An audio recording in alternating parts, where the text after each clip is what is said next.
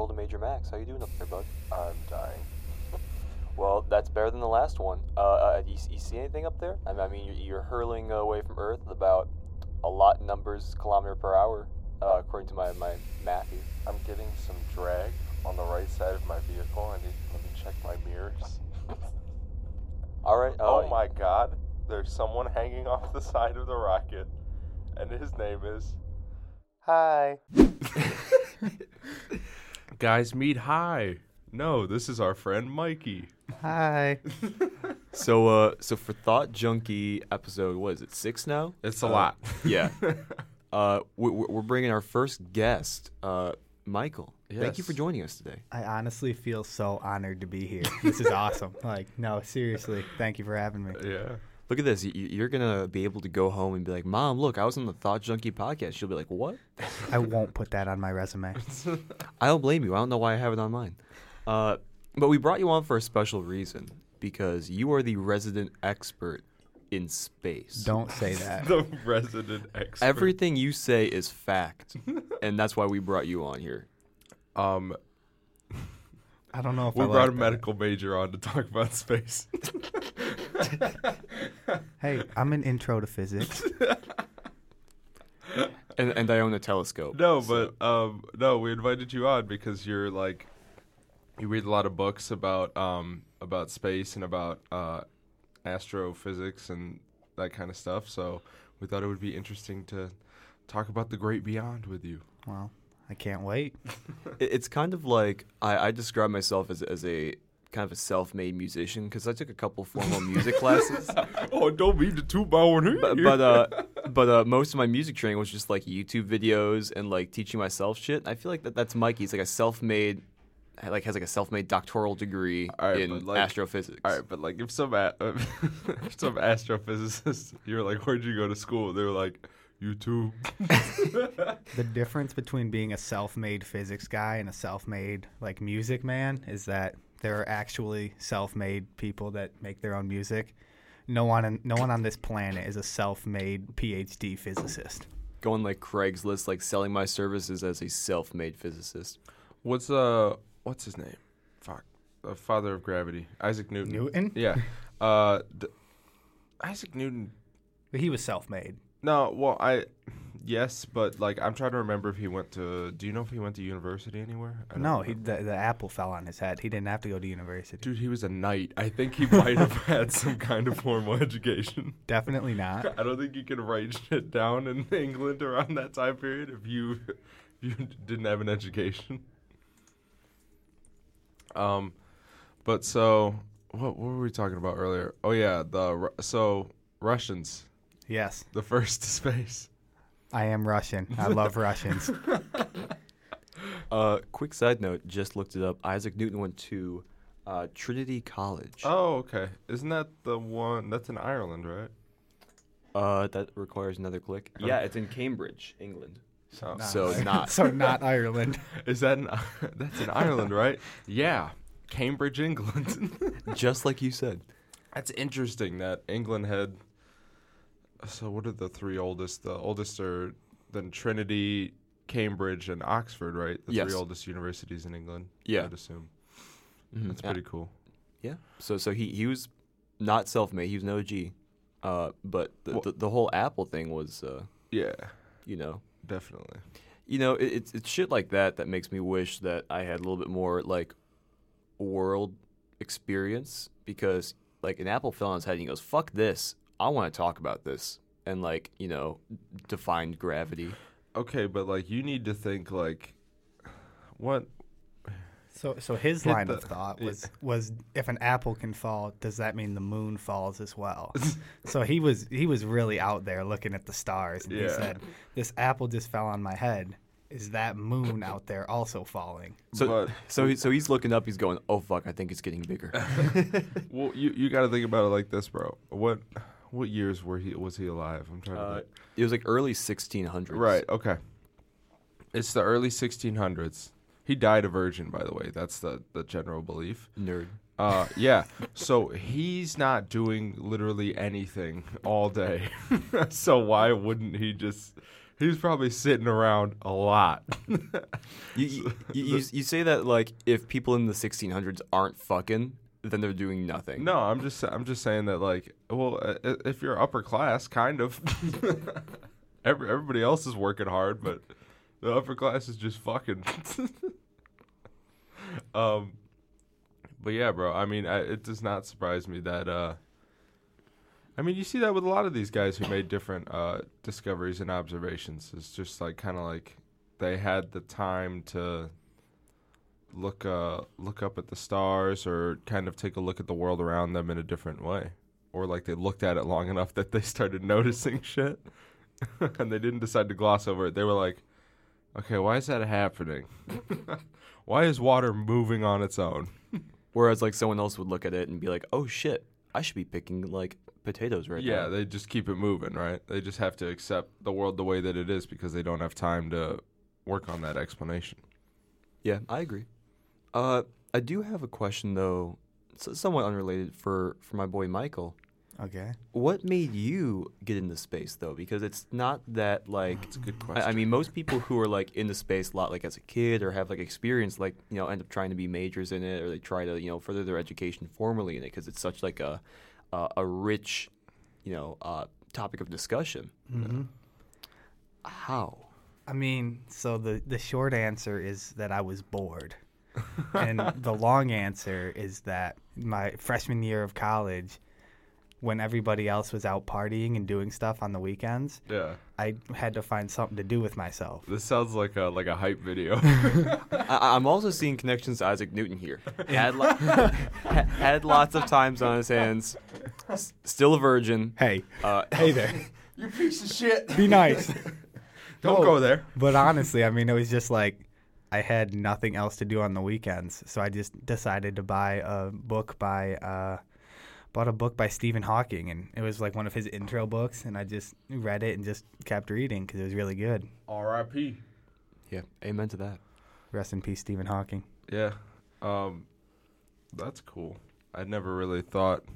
Yeah, I never really gave much thought to what he was doing in there when his door was closed. So. He's like actually like bettering himself as a person. Yeah, he's bettering himself. I just figured he was beating his beat. I'm pretty sure Newton did that quite a bit too. So dude, if the rumors are true.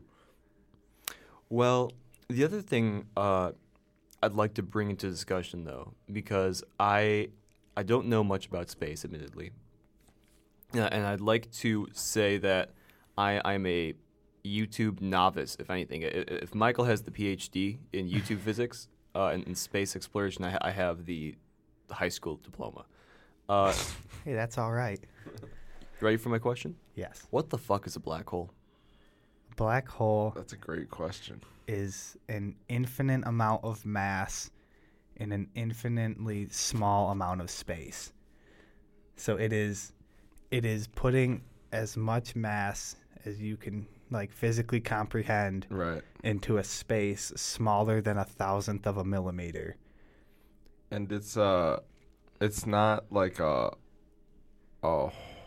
was it? I was looking online. It's not like a hole per se. It's 3D. Yeah, it's like if you had a balloon, Yeah. you could touch that balloon from any direction. Yeah. So that's like a black hole. You could fall into a black hole from any direction. Yeah. North, south, above, below, east, west. Right, because a lot of times it's depicted as something that's just like a hole in space, like a 2D hole, when like it's not at all. It's like actually like you said, it's like something 3D like that you can fall into from any direction. The 2D part comes from the space-time theory, where space and time is one flat. It's a 2D. They say space is 2D. Okay. And that's where the hole comes from, because it's like kind of like if you put an infinite amount of mass on like a 2D map and it pulls it down. Okay. Because it's like putting a weight on a blanket. It's going to pull that blanket down. Right. So that's kind of where everybody gets the idea that it's a 2D hole. I see. Yeah. Is when because you have to visualize it somehow, because you can't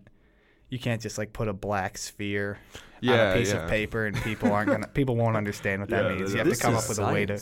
You have to come up with a way to visualize it in a 2D sense. That's I've noticed that that's kind of a common thread with a lot of things in space is that we, like a lot of the drawings that you see of them are like ways that we, like the names that we give them, they don't really do them justice, you know, because like a lot of this stuff, there's like no way to necessarily visualize it because it's so like. We don't know anything about space. I mean, that's the short answer. How the fuck did we go up there, bro?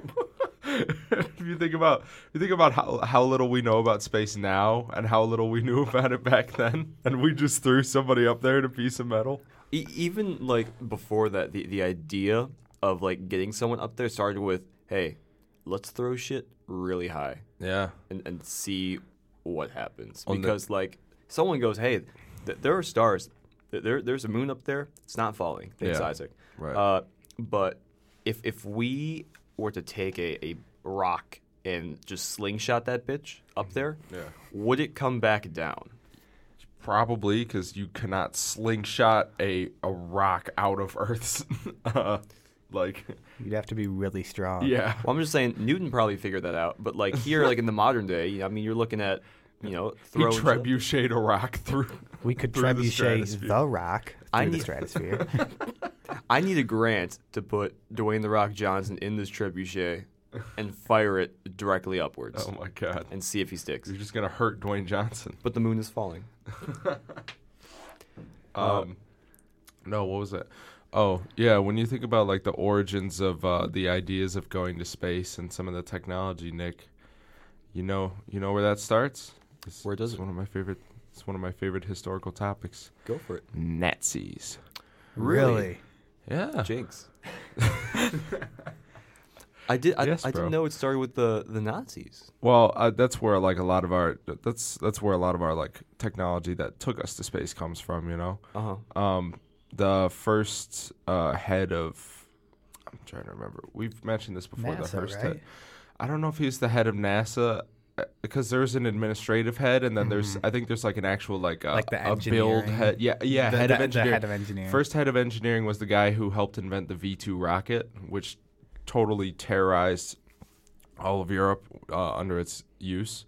And so he Werner von Braun, I want to say was his name.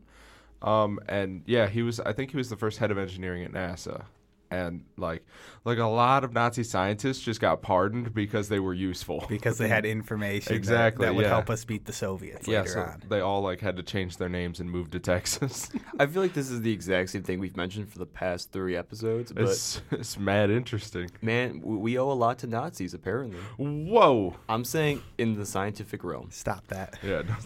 Don't say that. That's a bit of a hot take.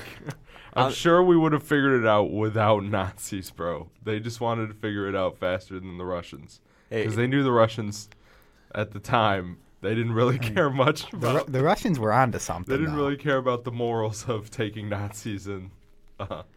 Yeah, no. I mean, hey, I'm just saying to be provocative, you know? I have to spur discussion somehow. Yeah, but I don't know if you want the soundbite out there of you going, we owe a lot to the Nazis. It's a bad soundbite. Do you dare me to go over and like dub something like innocent over it? Because I will. We owe a lot to puppies. Done. Already done. But no, I mean I think it's really interesting. I mean, going back to your initial point that I don't know how. I mean, obviously we knew about gravity. Yeah. As we're working on this, right? But I don't think we knew about how gravity worked necessarily. I could be wrong, but like I mean, obviously the denser an object, the more gravitational pull it has. Mm-hmm. And so, like, how did we know that there would be no gravity in space? We you can tell because as you go higher and higher into the atmosphere, the gravity becomes less and less. So they kind of like extrapolated.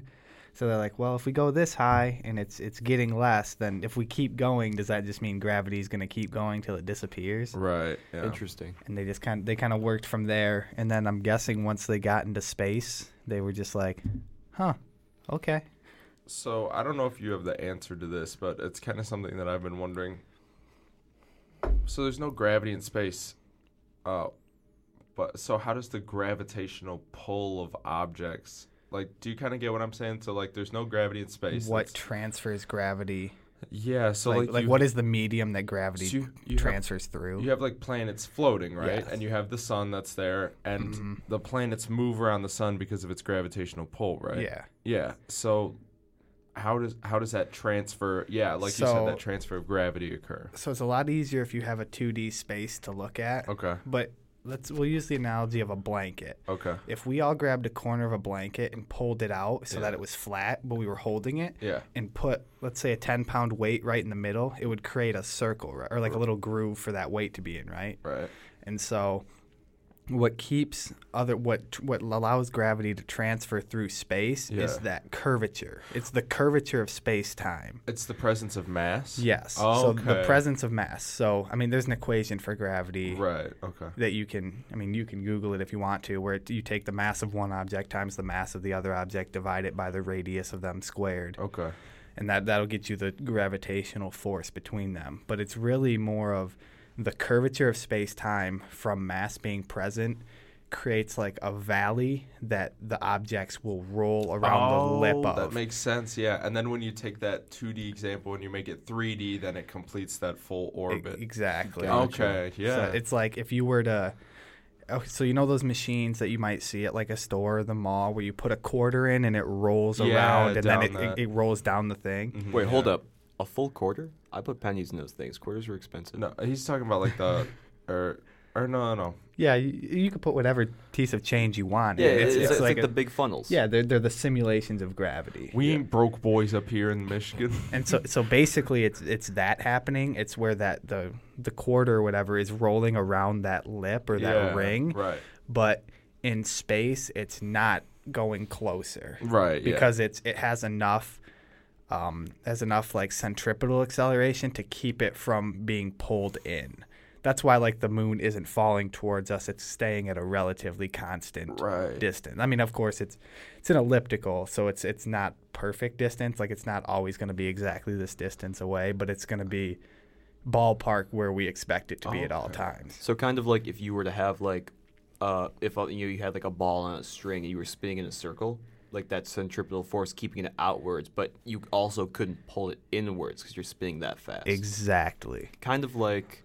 Or like a merry-go-round or whatever, where you're spinning on that and you're like holding yourself in place. You have to use a force to pull yourself towards the center, or else you fly away. Exactly. The gravitational force would be the string on that spinning ball. Okay. And then the centripetal force is what's keeping that ball from coming towards you. That's what's keeping it at that, because it's like it's fighting the force of gravity. The movement is fighting gravity. Yeah. It's kind of a beautiful balance. It is. Because anything more, it goes into the sun, and anything less, it gets slingshot away. It flies into the sun. I mean, it really is amazing when you think about like just space in general and how massive it is and how perfect it is for conditions on Earth to have life.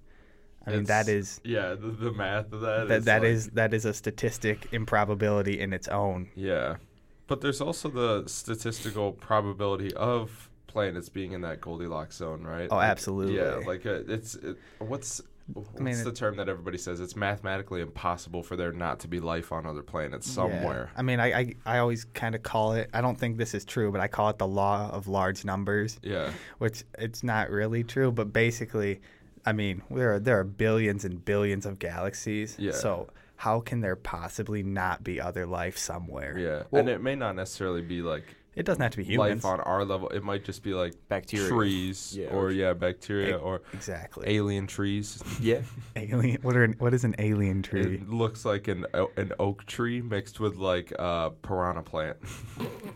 I don't like that. So like you walk by and it's like, hey Max. I mean, it's also interesting too because we have found planets in that Goldilocks zone, but like we found, granted they're like fucking far away. Yeah, that's my space measurement. But we have found that we haven't been able to like identify life on them yet. But like just finding other planets in that zone, which makes it capable to have life, is an achievement in and of itself, which opens the opportunity and improves the chances that there is life out there. It's crazy too because we may even have life in our own solar system Yeah. because once we actually like start getting like bigger probes and stuff to Mars, and we can start like going into the surface and taking some legitimate like core samples and stuff from ice Ice cores, right? Yeah. Yeah.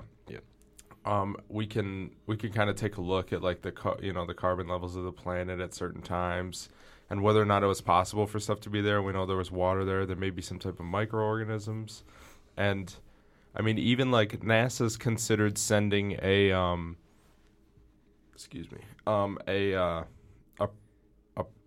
don't know if it's a probe or a drone or just a robot in general to Saturn's moon Titan. Like it doesn't even need to be a planet because they think that there may be a chance that in Titan's methane lakes there could be some type of life in those. Like I think there's like 2 seas on like the north and south pole of Titan. Okay. And they think that there's like a chance that there could be like microorganisms in there. See, that's interesting too because first of all, it hits so close to home. Yeah. I mean, in terms of like the universe.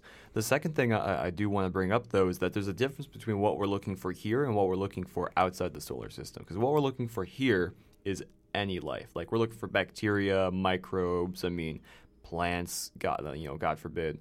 But out there, Wait, why God forbid plants? it just kind of slipped out of my mouth. What if we find like some super aloe plant so when you get sunburn it fixes it immediately? Well, in that case, we'll bring it back. But like, I feel like that won't go to the market like quick enough. Dude, that would be if we found even like just a single-celled organism on another planet or moon or something. That would be like that would cause a lot of chaos on Earth.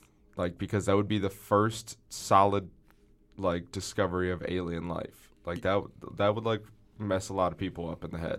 They're like, oh, shit, it's clear that we're not alone, Yeah, well, I also don't think, first of all, you get skeptics, like, with anything. But But back to my point, there's a difference between what we're looking for here, which is, just anything, whereas outside of here, we may be looking for anything as well, but there's a higher chance that we'll find intelligent life. And that is the big question: is there other intelligent life in the universe? Well, how do you define intelligent life? Yeah, that may be like your own agenda. Orcas and dolphins are like, dude, like orcas and dolphins are technically intelligent life. There's what's the mirror test or what it's called? There's like 11 or so species of animal that are sentient. Like they know like I am me and you are you, but like other animals aren't capable of that kind of thought, Well, like we have animals here like that are they're intelligent on their own, and they probably would have evolved to do certain things, depending on us being here or not being here. Well, when I say intelligent, I think that maybe my rudimentary definition will be like, do they have some sort of intellect where they, have like an agenda to survive? They have like a goal, even if it's like a small being, and like its goal is just to like reproduce, die, eat, like stuff like that, Like that still shows intelligence because it understands and comprehends the world around it. What if I told you that there are certain aquatic animals that literally have their own language? Seriously? Yeah. Damn, They have accents depending on where they're from in the world. Damn. Yeah, we have intelligent life on this planet. It just doesn't build buildings and like, they just hunt fish. Yeah. Well, I'm just saying that any form of like, given my definition, intelligent life on another planet, like let's say you're saying they got to build a tool and hit somebody with it. No. Oh no, I'm not saying that. I'm saying they fly by a planet, they like stick their head in the lake, and they're like, oh fuck, there's a fish here, like, but it's not a fish, like that would blow people away. That's different than finding like microbes on Mars, I think, or like if you're going by a planet and there's like velociraptors walking around, or like something similar. So you just want to see an animal. I want to see something bigger than the germ. You want to dude. see like a space raccoon? Yeah. Well, let me ask you this, Nick. So our life on this earth is a carbon-based life. Everything that lives is made of carbon. Yeah. So what if on a different planet It's not they're carbon. not a carbon-based existence? Yeah, it doesn't have to look anything like what stuff looks like here.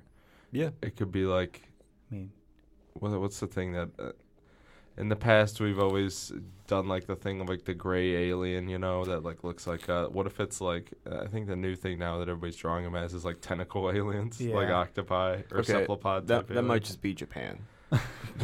stop it. No, but what's that movie Arrival and have you guys seen that? No, I haven't. It's actually a pretty good movie. It's about language and like Yeah. trying to decipher language from a fourth dimensional being. You Interesting. know? Yeah, you would really like it, Mikey. Really? Yeah. Well, I guess that leads right into my next question is you see all these movies where aliens come to Earth Yeah. and they communicate with us. Yeah. But, I mean, when you really think about it, there is no reason that the aliens can't communicate with their eye sign language or with, like, telekinesis. Yeah. So what do we do if an alien comes to our door and they're looking at us and they're sending us signals through our mind and we're not getting them? Or what if everybody on Earth one day all at the same time got like in their head was like sweet beep beep bop boop like, you know, they got hit with that and everybody's like, oh my god. It's happening. I actually have looked into this. Really? Because I'm really interested in like messages that we send to space because Right. we've sent multiple different messages out into the universe just to hope that someone responds. Yeah. We sent radio waves. We've actually sent like records and like we sent discs with code. And I'm gonna totally forget the name. I'll see if I can remember it later. But it is a code based on binary because binary is relatively rudimentary to understand. It's just zeros and ones Yeah. when you open it up. And within it has different messages. Like there are certain universal coordinates. There's certain elements listed on it too. Things that are when we craft these messages, we have to picture things that are universal. So we have to think that like anywhere in the universe, you're going to see like oxygen molecules Yeah. have 2 atoms of oxygen in it with so many electrons, so many whatever. Mhm. Oh, Mikey's making a face. So see, people can't see it, but I see you cheesing. I'll give you the mic in 1 second. But at the end of the day, the goal is to send messages using things that are universal, yes and no, like laws of gravity. Things that people Right. can uncode, Yeah. and whatever language or whatever way they use to communicate, they can understand that there's someone intelligent that shares the same rules as they do. Because it's a system of numbers and not a language-based thing. Yeah. Okay. So Well, correct him now. no, I'm not. I have no correction. I just want to say something that I found interesting. Yeah. Is you speak about us sending signals, and I don't know what research facility it was, but one research facility thought they were receiving signals. Oh, over, yeah, I over remember like a this. 15-year period, Yeah. and they continued to like receive signals at random times. Yeah. And it turns out it was their microwave. When they No when way. yes, they That's were hilarious. so the signals would come when someone was using the microwave in those the other room, microwaves would. and they were hearing these weird sounds, and they're like, "Oh, these are aliens communicating with Yeah. us." So And they just to throw that out there, we are not the most intelligent species Yeah. at some They times. kept that shit on the DL too. They weren't telling a lot of people. They're like, No, "Oh they- my god." Well, because for the first 15 years, they kept telling the world that they're receiving signals. Yeah. And then one day somebody realized it was It the was the microwave, microwave. and, Imagine how and nobody embarrassing that would wanted be. to talk about it anymore. Oh my gosh.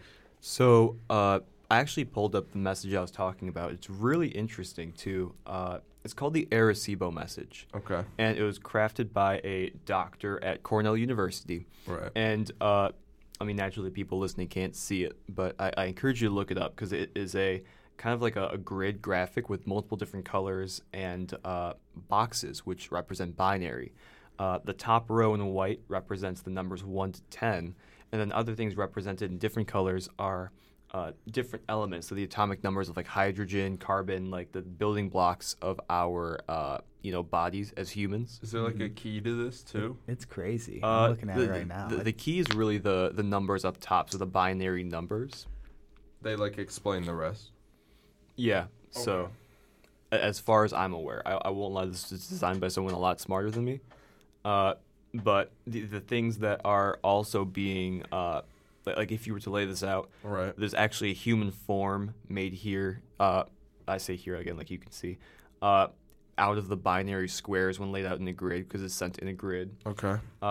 You see like a graphic of the physical Arecibo Center. You see satellites. There's a map of our solar system too. So Only we would send. We don't know like the attitude of like alien civilizations, if they're aggressive or not. Only we would send our address out into space, and like be like, yeah, come visit. I mean, we're really self-centered, Yeah. expecting them to care about our solar Well, system. I mean, dude, why would you want to come to Earth? Like, it probably to an alien civilization. If there is an advanced alien civilization, it probably looks like cavemen. well, It's probably what we let would me look say like. this: if they're advanced to come to Earth, Yeah. Earth is not ready for them. Because if they are advanced and have mastered time travel in a way that we can't even fathom, Yeah. because obviously they're not close enough to see, Right. which means they're traveling from a really long way. Yeah. And if they're doing that, like they're traveling light years Yeah. to come see us, Mm-hmm. I don't think we're ready as a civilization for that kind of technology to kind of just show up on the moon one day. Why not? I mean, Well, I don't think we're ready as a We- civilization for sure, but like I'm ready. well, we will look like, I mean, you said it, we will look like cavemen Well, to half- that technology. And also half of the planet will like freak out and probably shoot themselves in the head. Yeah. yeah. Also, I'd just like to bring up something really quick. Reading about this message that Nick was talking about earlier, I noticed that it said it was aimed at a current location of M13, which is about 25,000 light years away. Okay. But on the next line, it says that they chose that because it was available in the sky at the time of the ceremony. So if I'm reading that page correctly, they chose to send it there because it was where the telescope or wherever the thing was aimed at the time. So there was no, they didn't really care where they shot it. Well, It was more of a convenience thing. It's kind of how space works, right? It's like there's no way that you can send it in every direction, everywhere to space. So you got to kind of like pick. Because that's what's so amazing about space is that you, like, sound, Yeah. like, you have to, like, pinpoint and aim it. Whereas, like, you can scream in a room here, or if you cup your hands and point in one direction and yell something, it's going to be quieter than if you cup your hands and yell in another direction, or if you take your hands away and yell it openly. Well, the only thing I'll say about that, and I'll say it from a personal level, when you say sound in space, it's different than shooting radio waves into space too, because there is no sound in space, and the radio waves are different. It's a transfer of radiation. The only reason I know that is because I was taught that there is no sound in space, and it ruined Star Wars for me forever. Oh. Because, like, you know, in the movies when all the ships are going by, you hear you hear like all the, you know, the explosions and shit like that. Like if you wanted to see what space is really like, you take all the sound out of Star Wars, and that's it. Because I mean, sound requires an atmosphere to travel through. That's right. And there's Okay, there's no atmosphere that in space that would allow, because sound waves need to bounce off each other, and they can't bounce off Right. nothing in space. Yeah. So it has to be more of a radio wave or a light Yeah, you have energy to source. You have to send like, yeah, I got you. I'm not So saying. how do we like? It has to be on the wave spectrum to send it. Right. So why? I'm trying to figure out. Didn't we send like a box with like CDs in it, like the top hits from the United States in like a certain year that we sent this box up with like a bunch of other stuff? I have no idea. Really? I do know we sent a car though. We sent something. We sent them a Tesla. Dog, there's so much stuff around our planet, and one of those things is a Tesla. That's awesome. Oh, I see you looking at me like seeing if I looked up if they sent the box of CDs to space. Now, the only thing on Google, at least for a quick search, is just like why we shouldn't send messages to space. Because we're not ready for what is going to come back. I'm ready, bro. I want to see it. It's kind of like, I mean, this analogy's in Batman, but it's kind of like a dog chasing a car. Like, that dog would have no idea what to do if they actually caught the car. I'm a dog chasing cars. Exactly. You have no idea what to do when you catch it. It's kind of like we can send stuff all we want, but if someone ever sent something back, I think this world would burn itself to the ground. It's like the response, like the clap in The Conjuring. My worries about Stop like that. what the Vatican would do if someone said Deny. yeah, Deny, they probably deny, have a deny. protocol for this. To be honest. In probably case don't. of alien message, break this box. And it's just like, oh, we found another scripture. Oh, there's the missing Dead Sea Scroll. Oh man, okay. So here's what I wanted to bring up, right? Yeah. I watch a series on YouTube. It's called Minefield with Michael Stevens. I'm not sure if I've told either of you about it. Absolutely love it. Michael Stevens is a really cool science guy. He's not a scientist, but science-based guy on YouTube. Kind of like a YouTube PhD. He'd be an author in this case. Okay. But one of his episodes talked about sending messages and receiving messages from space, and not just how to do it. I mean, granted, like he looked into that, and typically the most the easiest way to do it is like radio waves because it's very cheap. Yeah. But he talked about ethical issues. And I think that's what a lot of these articles on Google are talking about. If we send a message to space, what do we say? Because you guys are I think we're all three in agreement that if something responds and like knows where we're at, it's like game over. Like it's not I mean like in terms of history, when the British found like the Americas, they're not like, "Oh wow, like this is great. We'll let them be. We'll work with them." It's like, "No, we're going to colonize this place." Yeah, but I don't think aliens would do that. Once you reach the point where you can like zip and show up like at a planet, you don't need like land. That's so primitive. Like that's primitive to us now. There's no benefit in conquering a country now on Earth because what are you gonna do? Like, okay, you took some land. You might use like 2 resources from it, but those are finite. So Yeah. there's not really any point in conquering land now. Why would they come here and colonize? They might just want to come here and like talk to us and like, you know, like kind of like try and figure out what's going on. Or maybe they'll just come here and wipe us out. They're like, you guys are fucking up and just come wipe us out. But I mean, I think that one way or another, like, yeah, I don't know. I just don't. I don't mean to be rude, but I don't agree with the idea of comparing aliens to Britain in colonial era. Oh no, I totally respect that. That's why I tossed out you. Because Toss it at the history guy. Because I know you know better than me. But the question is, what message do we send out? I think that's the question I pitch for the room. You know, we're hired by NASA. They go, hey, we love your podcast. I need the 2 or 3 of you guys to put together a message. We're shooting that bitch into space. Here we go. Binary code. Stacy's mom has got it going on. That should be the last thing on the list of things we That's say. the first thing that we should send up into space. We respond to their email in like 5 minutes. Please broadcast Stacy's mom. They come back. They're like, who's Stacy's mom? I honestly think it should just be a friendly message. But again, Salutations from Earth. what is friendly? So the alien picks Yeah. up. To- what's friendly what to is them? friendly Yeah. to the aliens? Because I mean, there's tons of different cultural things Things that are here. okay and not Yeah. okay. You could travel 10 miles, enter a different country, and they don't want to shake your hand because that's not what they do. Yeah. So it's like, I mean, it's anybody's guess what aliens are like or what they would find as offensive, and if they have things that offend them, or if they're like so above us that they don't get offended anymore. They're just like chill. They're just like robotic. Like they're so I'm not saying that they're robots, but I'm saying like they're so advanced that they don't even necessarily have like the same like emotions and perceptions that we do today as people, like as like humans. Mm-hmm. Because like we're pretty, in terms of our biology, we're pretty like Soft. we're like all brain, Yeah. not really much of anything else. Intelligent life could be like you know, like it could be all brain and all brawn.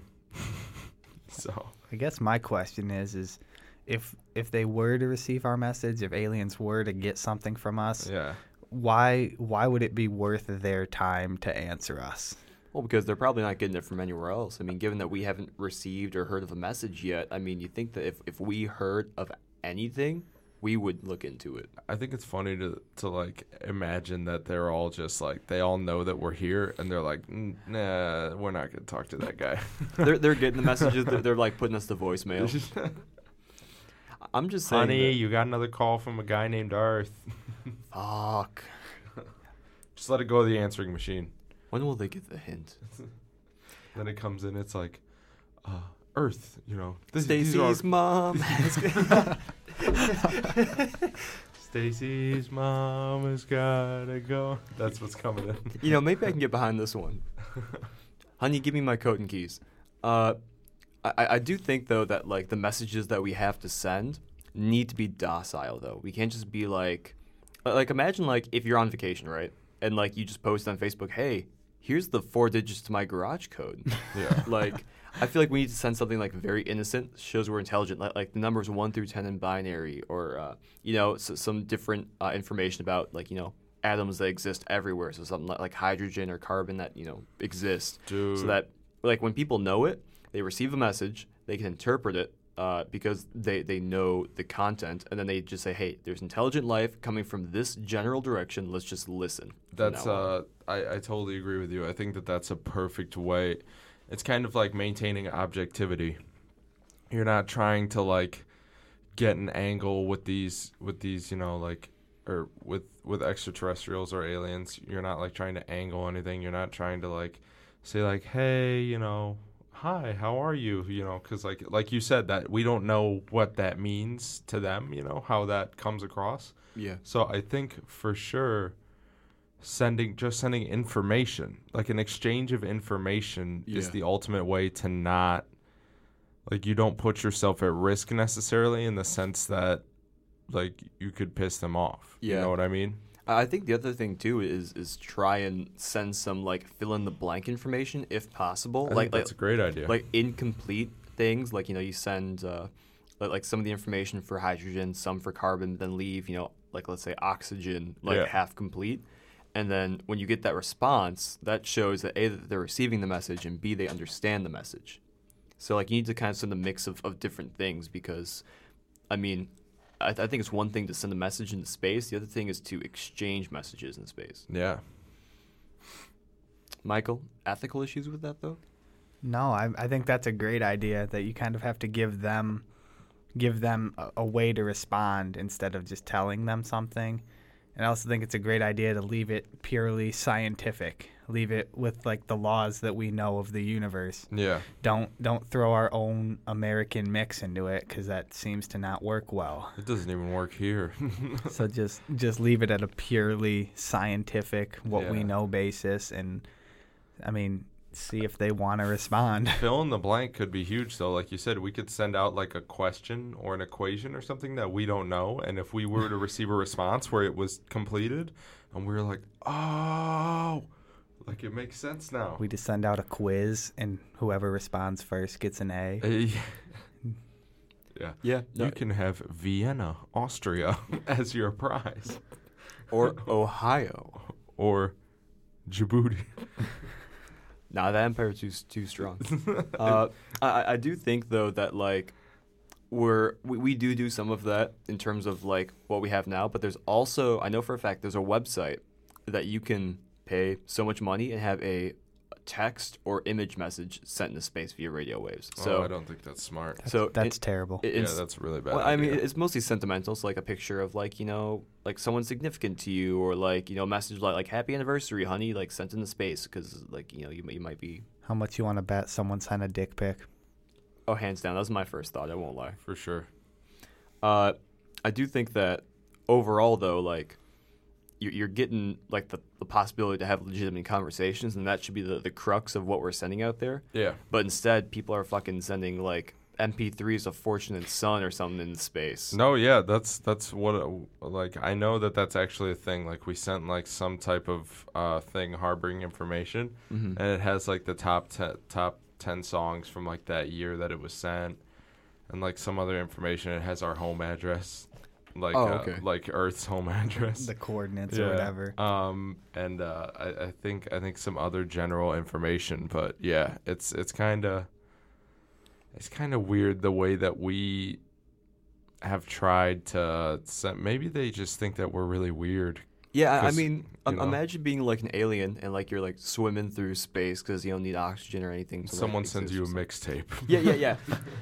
You see like, you get like a record or like a cassette. Yeah. And they're like, okay, what the fuck is this? Yeah. Like, this has to be part of like one of our ships or something like that. They bring it back and like they plug it in like, they like reverse engineer it. They understand there's sound on it. They pop it in their own version of a cassette player on there, and like Cher comes out of nowhere, and they're like, "What the fuck is this?" Yeah. And like like how like Predator sounds to us in the movies is probably like how we sound to them on their planet. So it's like alien Cher. Yeah. I mean, what's weird is that I've given this a lot of thought with language. Is like you sound how you sound. Like to other people, it just doesn't make sense to them if they don't speak the language.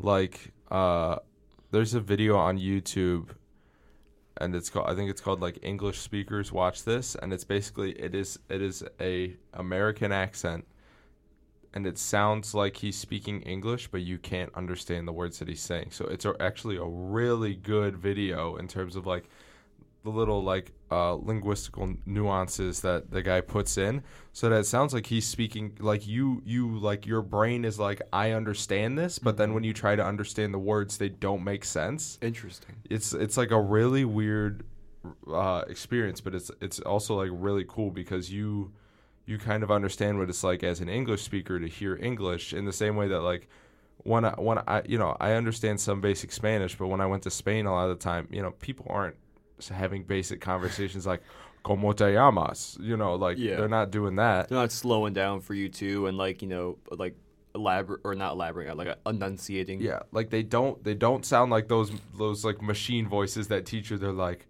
"me llamo," They don't do that. Like it's all like super quick, and it's and it sounds completely foreign. But you're like, that they're communicating, and that there's like substance to that. Mm-hmm.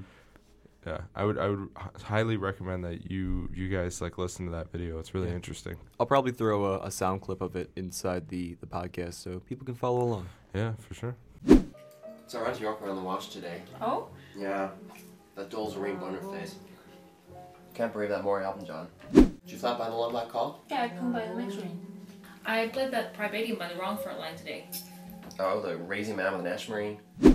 I think that a really important thing, kind of talking about being able to send your own message into space, I think it's really important for us as a human race, if we're gonna continue to communicate, or at least try to communicate, to have to pick a speaker. Because a company will have one PR person that does the radio, they do the talk shows, they speak on behalf of the company. That way there's not conflicting ideals and beliefs being spoken. And I think it's important that if we're gonna I get the sentimental part, you can kind of just send "I love you, Rachel" out into space or whatever, right? But I think it's important if we're gonna seriously begin to attempt to communicate, or at least seriously send messages, I think it has to come from some governing body made up that is like it is their job to communicate, and that way you don't have all this nonsense going out there with them. Yeah, I think it's because it's more of just like I wouldn't call it a respect thing, but more of like looks professional, and in our sense of professional. Again, aliens, right, we don't know what they are, but it's more professional to have one person speaking on behalf of the many. Yeah, especially when it comes to like space and aliens. Well, I think it's important too that like when you send out your favorite song by Cher, that's not the message that brings like a fucking Star Wars Star Destroyer to our galaxy. Yeah, but you're looking to have like an intelligent message. We mean peace. We good fam. So when that Star Destroyer comes, it's not like, all right, fuck Cher. Exactly. Yeah. No, for sure. You got to be careful because, I mean, it's kind of like jumping into a really deep lake and you don't know what's at the bottom. But if you just keep swimming down, eventually something's going to grab you. So it's like, I mean, what?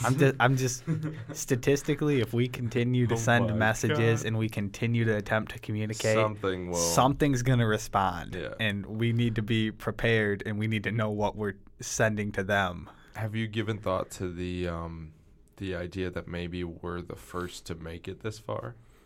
I have, but again, I don't know how old the universe is. It's like 4 billion, right? 4 billion years? That's the Earth. The Earth is that's right. The Earth is Yeah. 4.6 billion years old. But the universe universe, is. I would guess it's in the trillions of years. Well, there's also the theory that the universe was not necessarily. Okay, so 13.8. There's also have you heard that theory that the universe is not necessarily like created? It's just like a sub part of a different, like it just has always been. It always will be. I have heard that, and I don't know if Yeah, obviously it's a theory. Yeah. I mean, everything's a theory because we don't know anything we can't really. necessarily prove anything. So what do you mean by has been and always will be? Like it just, there is no, like as humans we like to think of things having a beginning and an end, but there is no beginning and an end. It's just infinite. Interesting. That's like the kind of the theory. Yeah, like even as you're saying that to me, that's making me uncomfortable. Yeah. Yeah. I Yeah, mean, because it's natural for humans to think like something has a beginning and an end, you know? Yeah. And I think from a cultural perspective too, a lot of religions have that too. Is like there's a beginning and there's an end. Like when you start your job, there's a beginning, there's an end. You know, when you start drinking a glass of water, there's a beginning and an end. But that doesn't necessarily have to be true. That's just how things are here. Yeah. I think that the way that I kind of think about that is you have the physical universe, right? So you have space, and then you have time itself. Yeah. That is kind of this fourth dimension. Time is wonky. It is. I mean, it's crazy to think about, but I think the reason I don't necessarily agree with that theory or believe in that theory is that we have scientific research that tells us the universe is expanding, and we can check the rate of that expansion. Yeah. So I think from us humans' perspective, if something is going somewhere, it has to have started somewhere. Yeah. I think that's where most scientists are like, all right, so if it's expanding at this rate, that means if we just like hit rewind and just had it retract, there has to be some point of zero. Which is, I mean, that's how they got the idea of the Big Bang. Maybe it's like almost like I mean, because like honestly, a lot of this stuff, yeah, like it definitely, like you would rewind it, but like maybe it's like a ripple effect, like, you know, when you drop like a pebble in a pond and it kind of like expands and then it expands again and you know what I mean? Yeah, it's like there's pulses I mean, almost of universes. Obviously, I bring that up with no evidence or like proof to like, you know, kind of like back that up, but like I'm just saying that like it's like I completely agree with what you're saying about like how we don't really know a lot about space, and a lot of this stuff we have a hard time like mentally grasping. Yeah, trying to mentally grasp it, because we're talking about astronomical sizes and number, like just stuff that we can't even fathom. Yeah. Like, have you ever seen those YouTube videos where it's like, this is the size of the Earth, and the size of the sun, those. then that's compared to Proxima Centauri, and then Proxima Centauri compared to this star, and then like you eventually reach a star that is like 19 trillion, like 19 trillion Earths inside of it, you know? And we can't even like fathom something that big. Yeah. Speaking of not being able to fathom, have you heard there's a certain name for it, but it is a number that is so big that when the brain, like if the human brain tried to comprehend this number, the brain would collapse on itself and form a black hole. You can look it up. There's a number. I can't think of exactly what the name is, but it's like. So how do we know what the number is if somebody's brain hasn't collapsed into a black hole? But it's a theory. It's the theory that. It's a theory that something is so big that our brain, if you were able to grasp it, our brain's energy and like the energy it would need to grasp that number, it would collapse in on itself. It's called Graham's number. Exactly. It it's Yeah, it 'cause would the energy require so required- much energy and so much like if you it'd were be like- able to grasp it. It'd be then- like when people say that blew my mind. This number would literally implode your mind into a black hole. Yeah. But that's interesting though, because like comprehension and processing numbers in your brain is a process. It's not creating or destroying mass. Yeah. If you think that a black hole is started by, to my understanding, it's the death of a star usually, It is. correct? And it's, Yes. it's the explosion that then sucks in all of the surrounding mass and creates that black hole. It is Yeah. it is the inability of the star's core to fight gravity. Gotcha. Because I mean, let's take Earth for example. Earth, you have its core and you Right. have like the surface crust that we're sitting on today. Yeah. So You're missing like 2 the layers, core, but let's go. Yeah. Well, yeah, I know there's a couple more layers. I'm just kind of going yeah. top bottom. These are the ones that matter, okay? But you look at the core is energy. It is like raw. It's like the sun. It is Yeah. raw energy, and it is pushing out. Yeah. And the gravity of the Earth. I mean, obviously, everything is fighting to implode on itself, right? Yeah. So a star's death is when that nuclear energy at the core can no longer fight gravity, and it happens in literally hundredths of a millisecond, where suddenly that balance is like there's one billionth more like gravitational energy than there is energy to fight it. Right. Like I mean, it tips the scales As soon as it happens. tips the scales in tiny amounts we can't even think about, and that's instantly it sucks it in. And Whoa. if the star is big enough, Yeah. it forms a black hole. If there's enough mass to be pulled in, it forms a black hole. But if not, it explodes. And that's what we call a supernova. Isn't Interesting. there also, if it's a small enough star, it'll just what's the term for a star that just kind of goes out? Like a dwarf star, like kind of Yeah, but I think there's a term like for a like neutron star, where it compacts itself so tightly, but it doesn't explode. yeah, it just like goes out and kind of Yeah. like yeah. It's like- I it's think compacts it. It just kind of becomes like a rock, Yeah, because well, it's or not a rock, but It's like a condensed mass. Yeah. it's like It's a solid. neutron star is a form of that where. yeah. So, like, let's say the sun, because that's a little bit bigger. The sun, if the sun's nuclear energy at the center somehow became imbalanced, or it ran out of energy, Yeah. and it imploded. But if it isn't enough mass to form a black hole, Yeah. and it isn't enough, or it isn't small enough to explode, if it's kind of in that sweet spot, Yeah. it'll compress, Uh-huh. and then it won't it'll just compress. So Right. it's called a neutron star. Yeah. Because there's so much force in that gravitational compression that Right. protons and electrons are smashed together and they form neutrons. Because we're like positive and negative one, but they come together Yeah. and they form a neutron. They just get like so pushed together, they just become one. That's crazy. Well, gentlemen, on that note, do you hear that in the distance? I think that's our outro music. That's the Like- moon falling, Nick. Oh, that's what it sounds like. I'd like to say thank you for joining us, Mikey. I appreciate Yeah. having you on the It was podcast. awesome having you on, man. Nice, welcome. Thank you for having me. A lot of fun. First Yeah. guest of the Thought Junkie podcast. Hopefully not the last. Yeah. We'll have to see if we can find more, willing volunteers. But Yeah. thank you, both of you, for the conversation. Thank you to those who listened. We haven't plugged these in a while, but we are T Junkie Podcast on Twitter. We're on SoundCloud, Spotify, Apple Podcasts. We have an email, but who sends emails these days? No one. Like to random podcasts.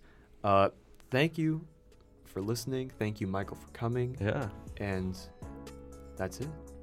Into space, from dust to dust. You gonna yell something, Max?